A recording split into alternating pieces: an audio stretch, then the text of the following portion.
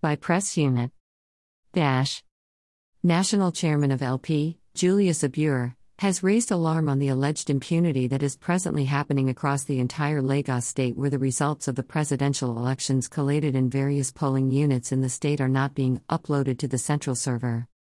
According to Julius Abure, the officials of the Independent National Electoral Commission, INEC, in alleged connivance with the security agencies, are claiming that the BIS have suddenly developed a fault and, therefore, cannot function.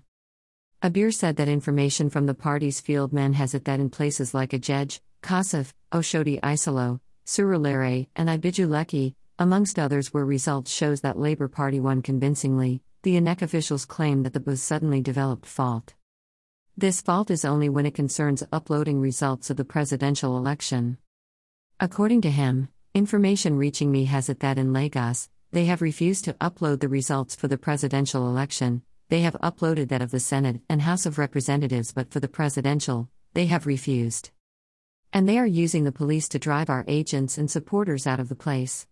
And they said that they have firm instructions from INEC headquarters not to upload. For example, in Kasif, they put the collation center in a local government area headquarters. The place is surrounded by APC and people are afraid of their life. They are not uploading. They said that they have been giving instruction to insist that the BIS is faulty.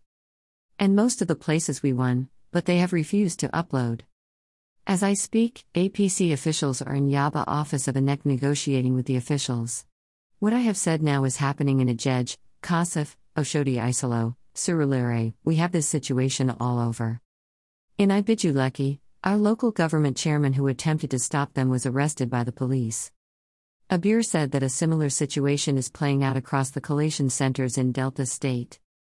He, however, called on INEC to ensure that only genuine and verifiable results generated from the various polling units should be uploaded.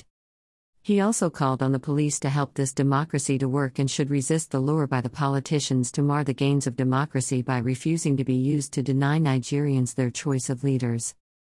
At Views Exclusive Rights, Press Unit, Labour Party, February 25, 2023.